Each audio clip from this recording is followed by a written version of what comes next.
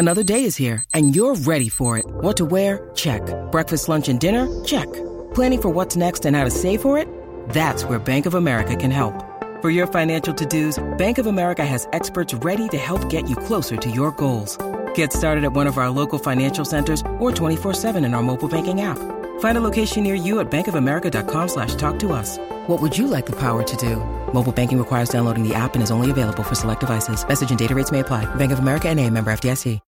When you need mealtime inspiration, it's worth shopping Kroger, where you'll find over 30,000 mouth-watering choices that excite your inner foodie. And no matter what tasty choice you make, you'll enjoy our everyday low prices, plus extra ways to save, like digital coupons worth over $600 each week. You can also save up to $1 off per gallon at the pump with fuel points. More savings and more inspiring flavors make shopping Kroger worth it every time. Kroger, fresh for everyone. Fuel restrictions apply.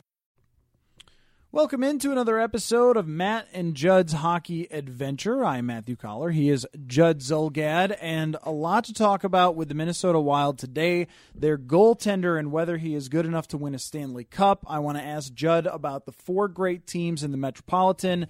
Let's start, though. Can you believe that it's named the Metropolitan Division? I have never gotten used to that. No, and it's weird. So we've got the Atlantic. Okay, makes sense, right? Central, I get that. Pacific, yeah, sure. Metropolitan, where did it come from? Yeah, Metropolitan Columbus is where they got the idea, actually. Okay. Must be. Sort of a very Gary Bettman type of thing. Well, many things in the Gary Bettman era are pretty puzzling. But I want to start out with you, Judd, though, with Jonas Brodin and his injury. He's out of the lineup, and I think it's been noticeable that the Wild defense hasn't quite been as tight as they were over the first couple of months of the season in these last couple of games. Clearly, taking him out of the lineup was, it's not good for the team. He gets hurt, and they don't have an immediate replacement that is on his level. Right. But when he went down, though, I thought what we would see is a little bit of a preview. Sneak preview, if they trade a defenseman off of this team, what's it going to look like? Could they afford to do it? Because if Brodin went down and then Mike Riley came up and played great, or however they decided to replace him, it was fine, there were no issues, then you would say, you know what? Trade deadline comes around, it might be time to acquire another scorer and fill out that offense even a little bit more. Mm-hmm. But I'll tell you where I stand right now is I think they need top to bottom it to stay the way that it's been through the first half plus of the year. Yes, there has been. Now, Riley does have some offensive skill, but defensively, there is no way on God's green earth, Collar, that I'm going into the playoffs and relying on him to be responsible enough and good enough to play in his own zone. So Brodin is an underrated. The thing with Brodin is he's not flashy. So if he's out there, you sort of see him, but for the most part, you just say, okay, he's a nice player. He's way more than that. He is an incredibly consistent player. Everything that I have seen, though, since he's gone out, leads me down the path of I am not trading anybody. I am not taking even Dumba, who can be shaky, but I am not taking any of my top 6 and trading them. It would be nice to add a forward on that fourth line, but that being said, I can't in good conscience take this team into the playoffs and have Mike Riley on the blue line because I'm pretty sure it would cost you big. So no way I'm doing it.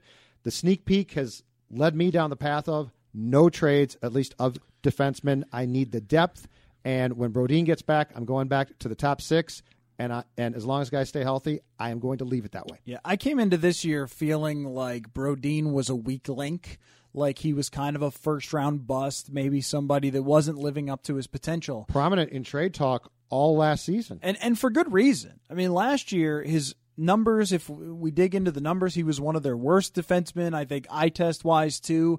He was not providing a whole lot. But this year, and I guess it shouldn't be a huge surprise that Bruce Boudreau has gotten a lot more out of him, and it seems like he's fit into his role. The only question that I would have is, can you replace the role that you just described and also add a forward if you were talking about trade talks? Because you don't have to limit yourself to just one move.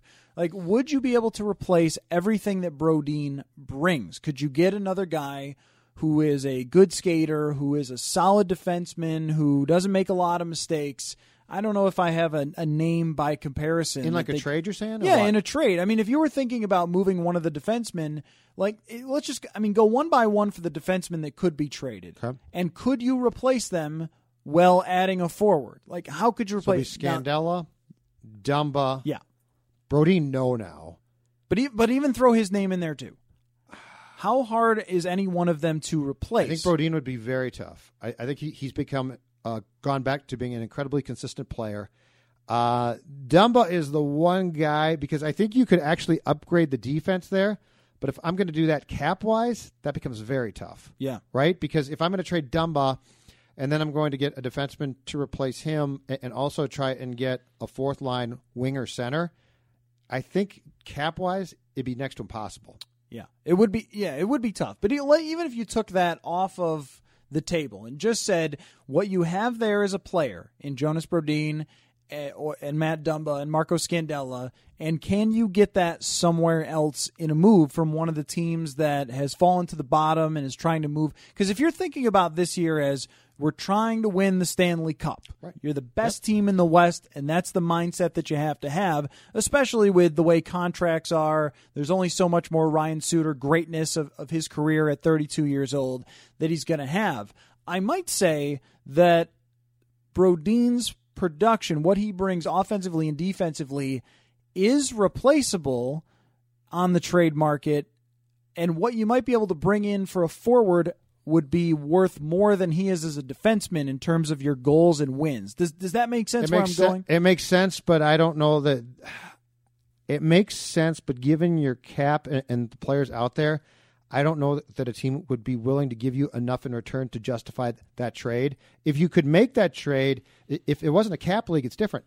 But do you think that you could take Brodin to market with the value that if you're Chuck Fletcher, you put on him and could get back in return two guys that A, are good enough to fit those roles, and B, have cap friendly contracts? Because that would be my thing. Is I think cap wise it'd be damn near impossible. Well, one of the things that I think about this conversation is that teams often undervalue or overvalue defensemen much worse than they do forwards, right? So if you looked at what they actually produce, what they're actually worth in terms of goals saved by their great defense or goals produced by their offense versus what the general managers think it is, it's usually quite inflated for defensemen, as opposed to forwards where it's a little more straightforward. You can say, yeah, when this guy's on the ice, everybody's getting better. When Sidney Crosby is on the ice, everyone's getting better. We can see that on paper. Sure. I think they make mistakes with defensemen, and for years we saw guys like Hale Gill get a ton of playing time. You know, guys who couldn't skate but were gigantic. Hale Gill, there's a throwback. Right, yeah. But I mean, like that type of defenseman is still Brooks Orpik. Yep. The players like that are often overvalued. I'm thinking of Pittsburgh last year, how they brought in Justin Schultz. Right, and Justin Schultz's team had given up on him. Who the Wild liked a lot at one time. They gave him away. Edmonton gave him away for a song. I mean, it was basically free for Pittsburgh to get him, and he ends up playing a role on the Stanley Cup team and now is one of the leaders among defensemen in points because basically the team situation made a big difference and the coach made a big difference, and they totally undervalued him as a player in Edmonton. And I wonder about if another team were to overvalue Brodin for all the attributes that you're talking about and what they're actually worth in terms of goals to give you back a forward that would be worth more. That's my case for it. Yeah. Now, okay, so throw out a potential name or two. Throw out a potential name or two where, and by the way, when it comes to Brodin, I can't see Fletcher doing it. I can't see that. But is there a name or two out there of potential available forwards that you would make that trade for? Well, you know, it's funny. Who might be? I did have a great name, trade. but then his team all of a sudden got competitive, which was James Van Riemsdyk. Oh, Toronto, yeah. Yeah, and then. But now they're good. Yeah, now they're good. So that I would have to I guess I'd have to investigate a little bit more of who might be on the trade block. And then, but if we the even contract, think about, too. That's the other part of this factor. If we even think about the number of teams that will know that they're out of it, I mean, the Islanders are going to be out of it. Tampa Bay is at the bottom, but Detroit might be selling this year. You've got a number of teams that are going to be moving some players that might be willing to give away a halfway decent forward if they're coming up. I as think a the free starting agent. point defense-wise, the starting and end point for the Wild would be probably Scandella or Dumba. I think they'd be, but once again, I come back to the fact that unless you get a defenseman back there, I can't see any scenario under which I'm comfortable with going down to the AHL again and going into the playoffs with a fifth or sixth defenseman who defensively I simply don't trust. Yeah. Especially because Boudreau. Now, the interesting thing about this is Boudreau has attempted to sell us now, Collar, for quite a while on the fact that this team will begin and end with defense, right? But it's funny because when you see this team play, they're for the most part never out of games because of what? Offense. So it's like, do I buy into the identity that Boudreau is selling his players and us on, or is it much more of a mix in reality? Because if you close your eyes and hear what Boudreau says about this team, he always talks about it. We got to be good defensively. I prefer to give up 2 goals per game. We can't give up 4 goals per game, blah, blah, blah, blah, blah. But then you see the scores more and more, right? Mm-hmm. And they're down, let's say they're down 4-2. They win 5-4.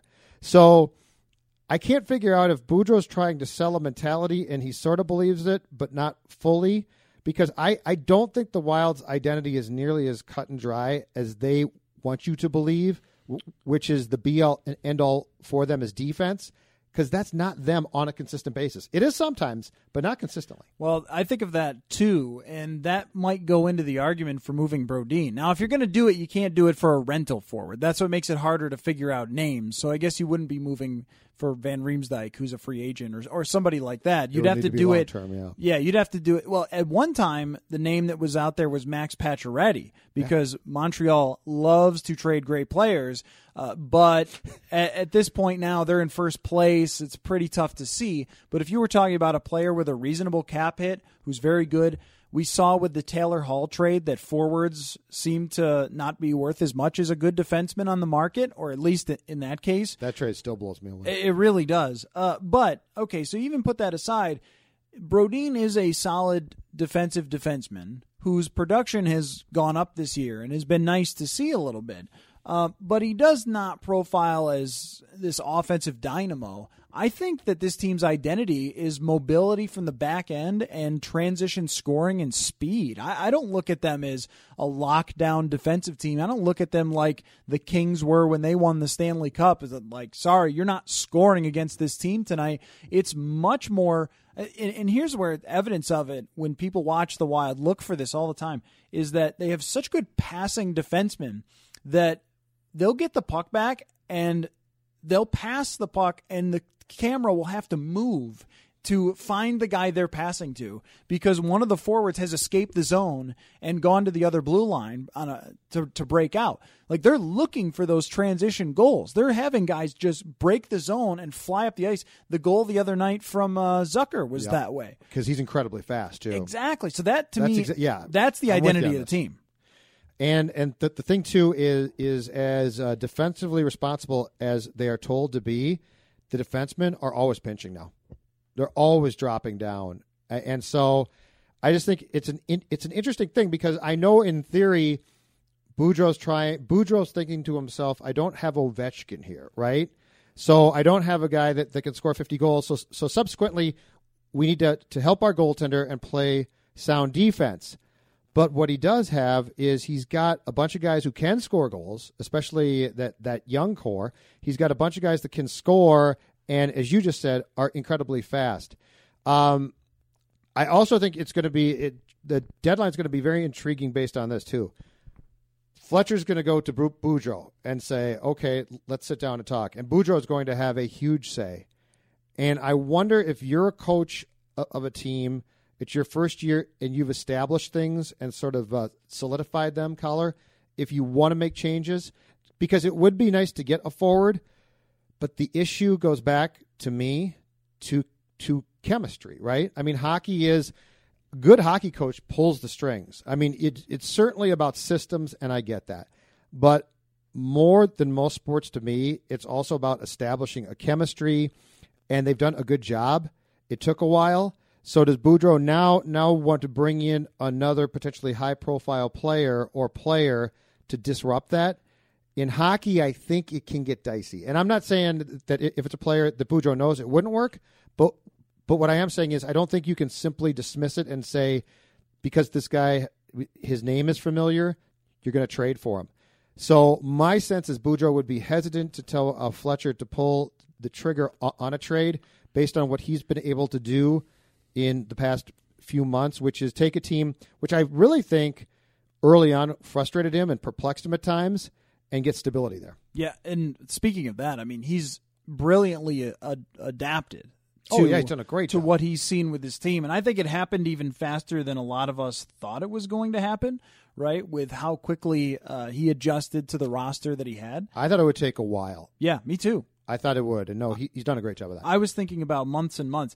From Boudreau's perspective, if Chuck Fletcher comes to you and says, we want to trade one of your defensemen, I think if you're Boudreau, you go, are you sure that you want to? I mean, you got to have a really good deal in place if you're going to do it, because this fits the way that I want to play. Right. And even if you look at how they played in Anaheim sometimes, last year I think was a different scheme than he's using here in Minnesota, but at times with some puck-moving defensemen and guys who could fly up the ice, Sammy Vatanen, Hampus Lindholm, players like that, you saw them play the transition game, especially when they had some faster forwards before Corey Perry and Ryan Getzlaf lost a step. I think they're a little on the slower side now, but I mean, if you're Boudreau, you're saying, well, this is kind of working exactly how my plan is supposed to go, exactly. And a lot of it starts back there. Yes. A lot of it starts with having every guy be able to move the puck, create, and even jump up and score, which we've seen quite a bit of this year. And how many of those guys scare you defensively? Dumba scares me. Brodin does not. Suter does not. Scandella does not. Spurgeon does not. No, Spurgeon is surprisingly good for his size at defense. For the most part, all of those guys have the ability to play in transition. They have the ability to give you some offense, but I don't think you perceive them as potential dumpster fires on defense. The only guy that comes off to top of mind for me is Dumba does scare me, because there's still plays that he makes in his own zone that I have no clue what he's doing. He made a play on Sunday night against Nashville where I tweeted out, what the hell is he thinking? So he's the one guy on defense that perplexes me. I think there's way more there eventually. But besides that, I think, to your point, Boudreau's got those guys essentially playing how he wants, which is they're very competent to good offensively. They're good in transition, but they're not going to screw up defensively. A couple of names if you want them. So I was thinking about guys who would be on RFA contracts that their teams might think they can't afford because of their cap situations, that would like somebody with a very favorable cap hit like Brodin. One name that comes up, I guess the two guys from Tampa Bay, Andre Palat and Tyler Johnson, both RFAs. Or at least they're listed as RFAs. Did they sign new deals? No, I think they signed bridge deals. But I'm just looking at the RFA list. Tyler Toffoli, Thomas Tatar. There are some guys out there who are offensively gifted who would add a lot and maybe even more. Yeah, okay, they signed RFA deals before, but they're coming up this year. They're not on bridge deals, though. They'll be RFAs this offseason is what you're saying. Yes, they will be okay. They are currently... So they're not signed like 2-year contracts. Yes. Okay. Like Andre Palat is currently on a bridge deal that takes him through this year with a $3.3 million cap hit. Gotcha. And so that'll be done after this year, and he'll still be an RFA. All right. And they'll have to make a decision there. So I'm using, if I'm getting this wrong, I'm sorry, because I'm using capfriendly.com, which is a pretty solid website. Also, in Tyler Johnson, the same thing. Tyler Johnson would be that extra center that we talked about, who is a really dynamic player, but Tampa Bay is really in trouble with their salary cap because of Steven Stamkos and some other moves that they've made. Yeah, they're up against Ryan big Callahan time and stuff like that. Yes, they are. So if you were betting, though, and I'm sure approach this a lot more as the trade deadline comes, but this is our real trial period to see what it's like to not have Brodin back there. Do you think that they stick with it, or do you think that there is a change made and one of those defensemen is moved? And keep in mind that I heard this from one person I talked to on the hockey side quite a bit, that teams right now are starting to get their meetings together, or at least the team that this scout comes from, to talk about what they're going to do with the expansion draft in Las Vegas. And that would definitely involve the Minnesota Wild too. Well, you have convinced me when it comes to that subject that this team probably is not going to make moves based on that, because if they perceive themselves to be a cup team, which I think they should, then every decision has to be made about that. It's the playoffs. If I had to guess right now, I would not be surprised to see the Wild try and spin a minor deal to get a forward that they sort of like, not a big name. I would also guess that having got this sneak peek, they will not make a trade of a defenseman because their options are just not good enough. There is no way in good conscience in my mind that I'm going to go get a fourth line or third line player and open the playoffs with an inexperienced defenseman because of that. So my guess would be no. That would be mine. Speaking of the playoffs, I wrote an article about Devin Dubnyk and whether he is good enough between the pipes to be a Stanley Cup caliber goalie.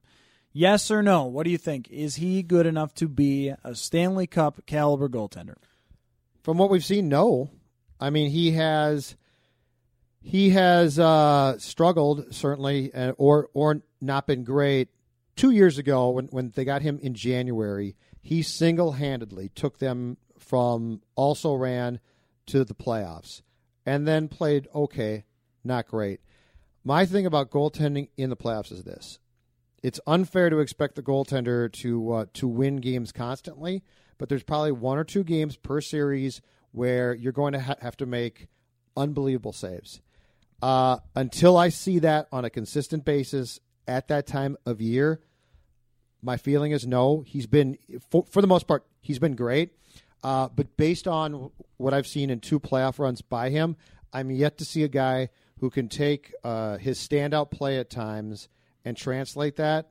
So until I see that on a consistent basis, I'm saying no. You?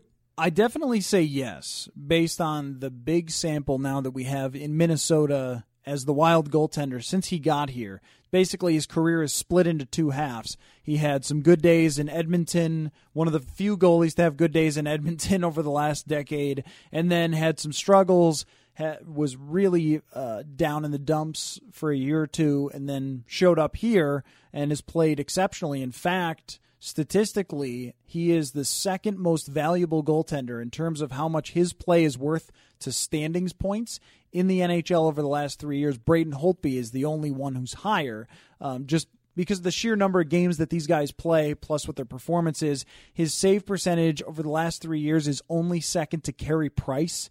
I mean, we are talking about one of the elite goaltenders in the league over the last 3 years. During a season, you're right. But the thing with the playoffs is we just don't have a big enough sample That's to what I'm saying. I can't sit here. I cannot sit here right now and say yes. But I would lean much more toward the regular season pointing us that he is one of the best goalies in the league, and that will eventually come to fruition. But we see goalies, great goalies, have down times all over the place. Henrik Lundqvist was just really down in January and then had a great game last night. Yep. And I'm sure that Lundqvist will be back and will be fine. And for my article, I looked at Jonathan Quick in his first, I think, 12 starts or 2 or 3 playoff series. He was only average and then had one of the greatest playoffs of all time where he had a .946 save percentage and basically won the Stanley Cup himself. It's Joe Flacco. Yeah. It just takes off. Yeah, and we've seen, but the opposite of Joe Flacco is all the great quarterbacks who are called chokers, and this guy can't win in the playoffs. The Peyton Manning for a long time, he can't win in the playoffs. He chokes in big games, and then he wins a Super Bowl, and it's like, oh, okay, well, on to the next thing. I would always bet toward the bigger sample, but in my research for the article, what I found, and it's interesting, is a lot of the goalies who won the Stanley Cup there is a mix mash between the elite goalies, the mediocre, the nobodies, the Antti Niemis who come from Finland and weren't even an NHL player before that. But their teams are great in front of them. Yes, and that was going to be my other point is I don't think Devan Dubnyk has had a team in front of him that is like this, that is this good at keeping away shots from the front of the net. They're second best in the NHL right now. The only team that's better actually is Nashville, who has an amazing defense, but they're the second best team in the NHL right now in terms of shots allowed in the close areas, the ones that are the toughest for the goalies to stop. And I think if they continue to play that way and play this good defensively, then I think he's got a great chance to go deep in the playoffs, at least based on his past play. I want to see a playoff series where the Wild wins it, and I say Dubnyk won at least one game. Yeah, that's what I want. As far as since he got here, his first year here, and for the most part of this year, he has been fantastic. MVP at times.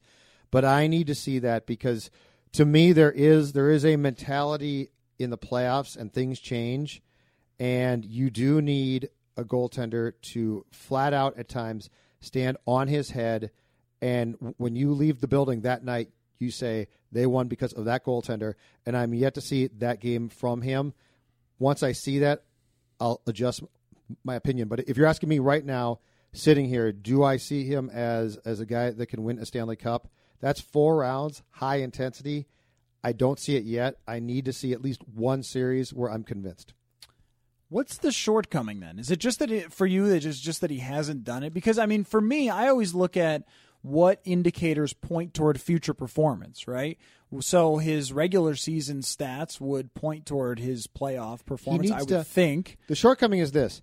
He needs to replicate in the spring what he did for the first part of this year, because he was fantastic. I mean, there was, I think if you had taken a poll around, I don't know, Collar, December 5th or so, he was an MVP candidate in this league. He was that good. I need to see that consistent style of play for months in April, May, into June. That's it. It's just this team is much improved.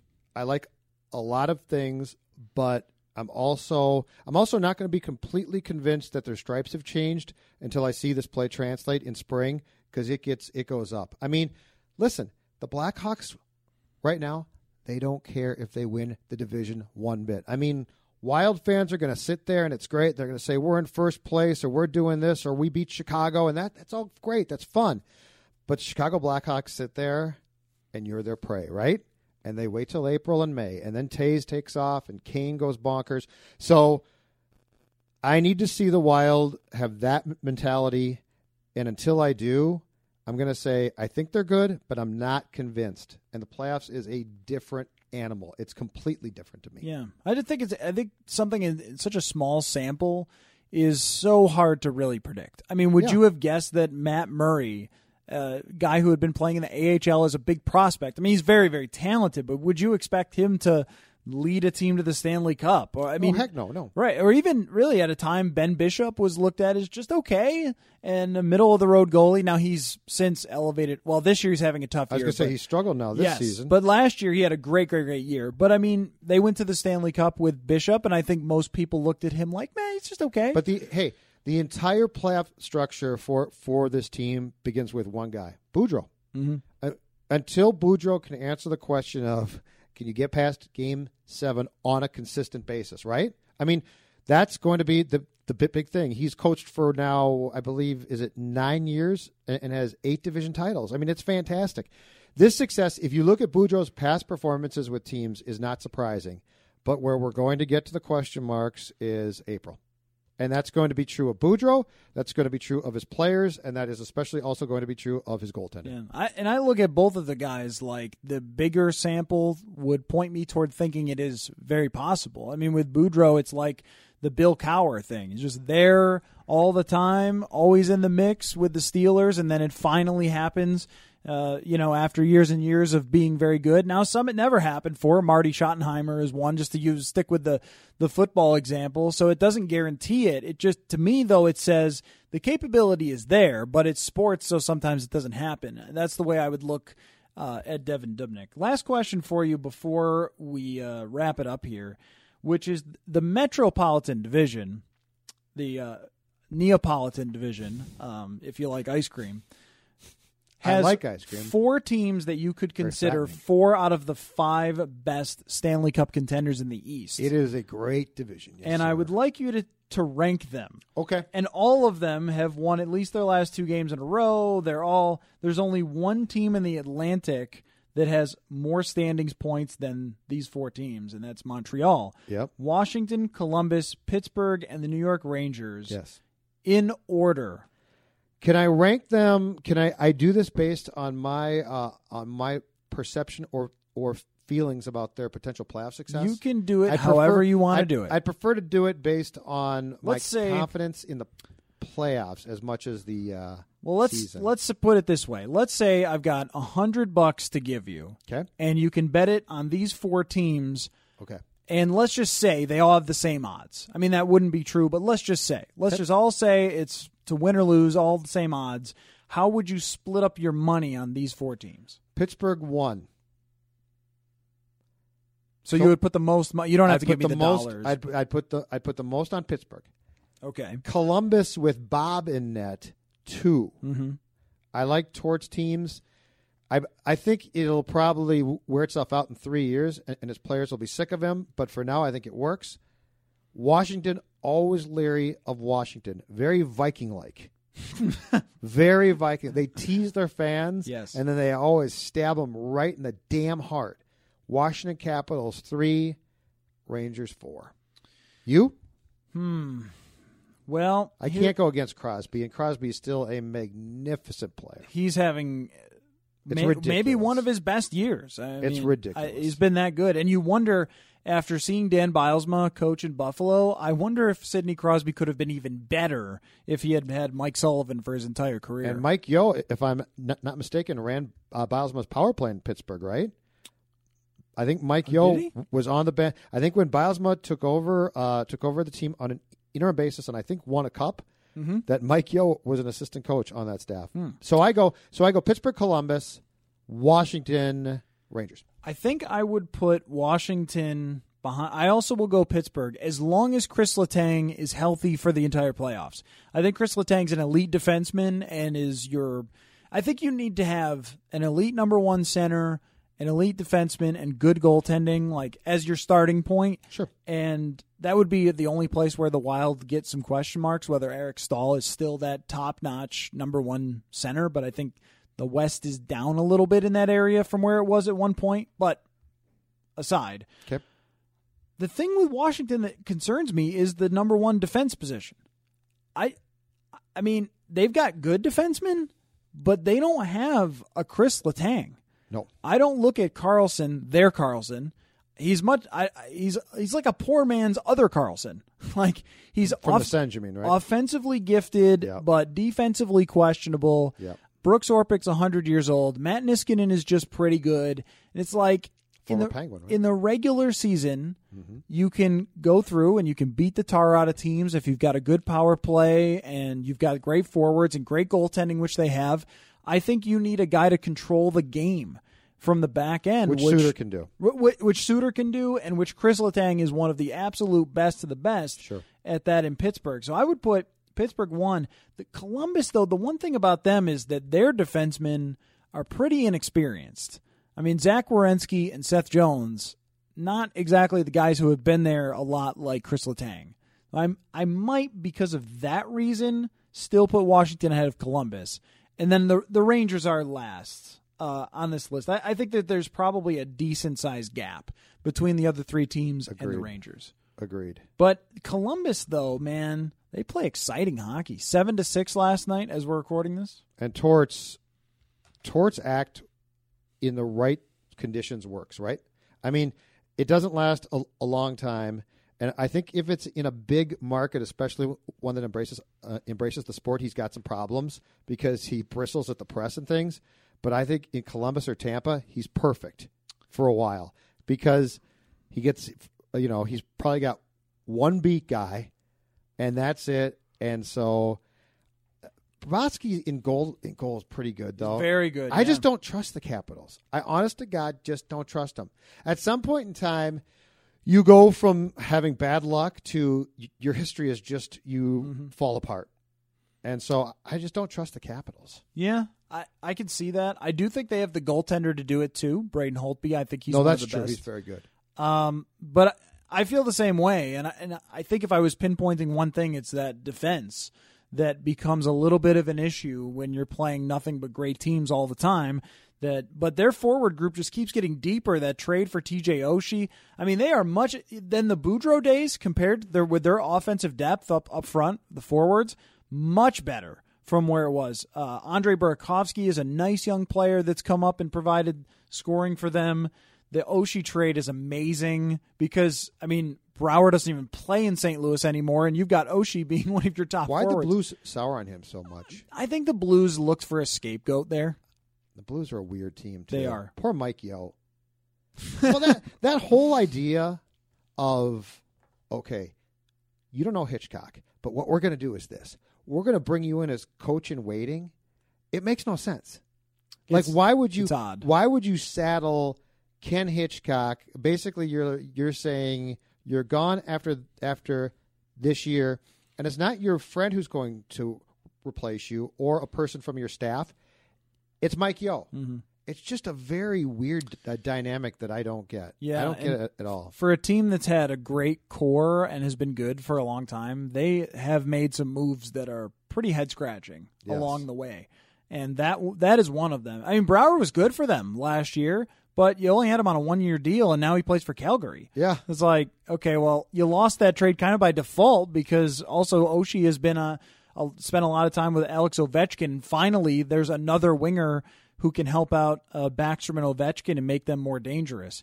And that's the thing is, like, facing that team just coming in waves with their offense over 7-game series. They're fun to watch. Yeah, I think it would be. They're a lot of fun to watch. It'd be a tough matchup.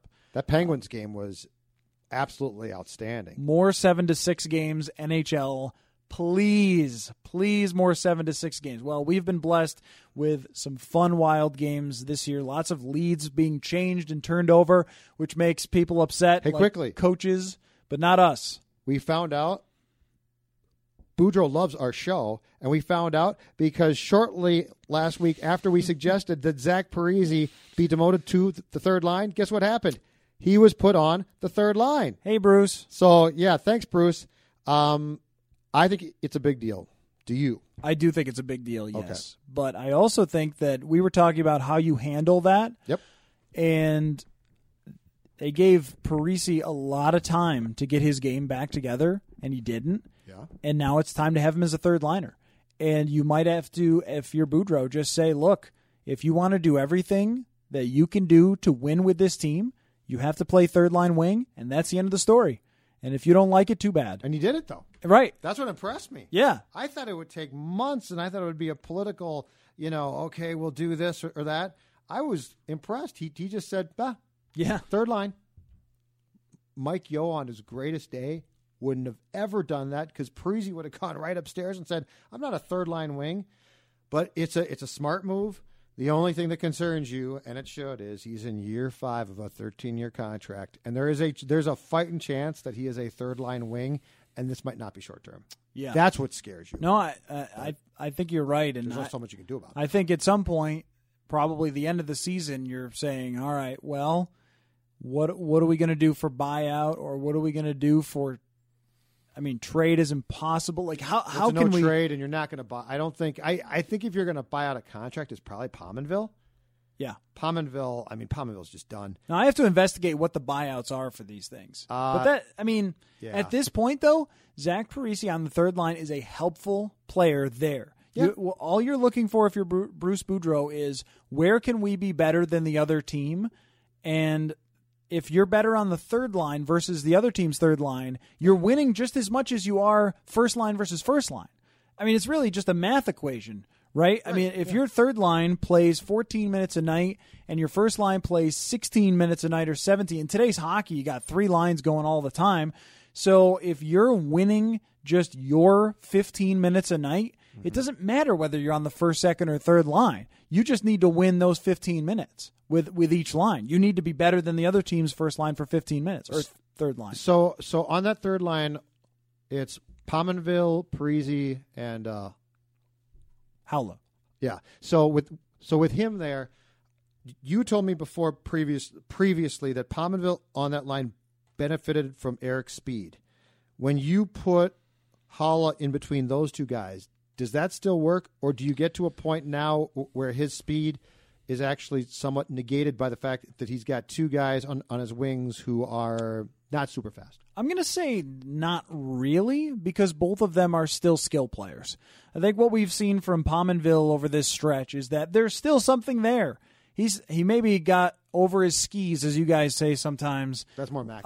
Yeah, well, then I'll steal that with that pass the other night that turns into the game-winning goal, though the goalie probably should shut that down anyway. Yes, he should have stopped that. But like Pominville has shown you, he had a great pass to set up a goal the other night against Arizona or Anaheim or whatever. The games run together a little bit, but he had a nice drop pass that set up a goal.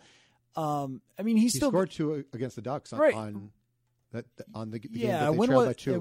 Whatever. He also had an assist at some on point Hockey Day in Minnesota. Yes. Holler, come on. Either way, okay, so I'm mixing up when these plays happen. Yep. But the point just being that both of these guys still are skill players.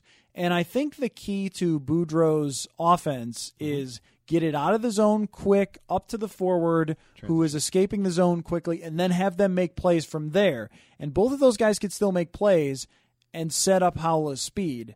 So I think that right there is probably the best line combination they can have for a third line. And how many third lines in the league can match up with, that level of skill, even though it's diminished from what it once was? I mean, you've gone from basically guys who were 8 or 9s on the skill scale to now 6s. Right. Well, that's still pretty good. So you drop down from there, and Haula's probably a 4 or 5 if you were doing like 1 to 10. So you've got a skilled line there on the third line. How many other teams have that level of skill on their third lines? Not that many. Mm-hmm. And that's what you're hoping for. Especially look at the teams that they could match up in the playoffs. Chicago doesn't even have they moved Hossa down to the third line the other day just to try and salvage it. I'm convinced they're going to make a trade to get somebody. Oh, they always do. Because they do, yeah. I'm convinced Bowman will make some type of trade. And lastly, your guy Chris Stewart just continues to score goals.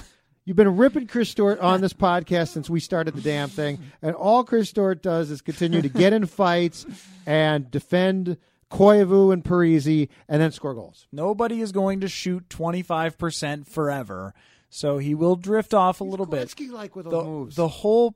That was an incredible goal. He's got some on the breakaway. That's the damnedest thing is he has some really nice moves. I mean, it's kind of like, I don't know, who's the guy from the Packers? Devontae Adams, their wide receiver, who is bad a lot of times, doesn't get great separation, drops easy passes. But he'll make these incredible catches. He does. Then he'll just really take you down at some point and making amazing catches or whatever.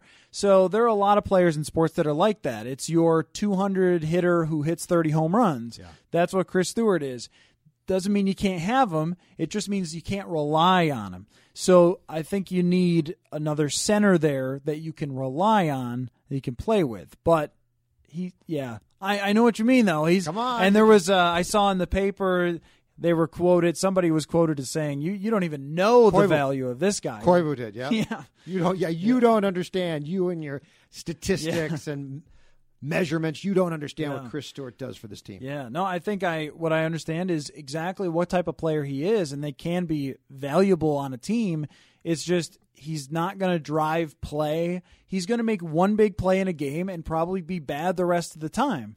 And that's just the reality of who he is as a player. And he's probably, I don't know, maybe he's a good locker room guy, I have no idea. Or maybe teammates like him because he steps up. I will say, Lawson Krause, bad choice.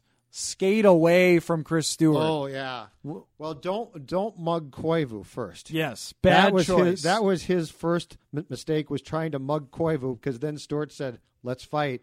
And that was ugly to say the least. Yeah. 19-year-old kids aren't going to do very well against Chris Stewart. And Krause isn't even really a fighter either. And That Stewart was pretty clear as he was getting his clock cleaned. Although, you know what drives me crazy? What drives me absolutely up the bleeping wall is this. Fights in today's league where they all wear visors. Like you're hitting, half the time, you're hitting a visor. What sense does that make? I mean, you literally have guys punching each other in the visor, and they can't take it off, or else it's a penalty. So you basically have to try and punch the guy enough so that the helmet pops off his head. So then I might have a chance to hit you in the head.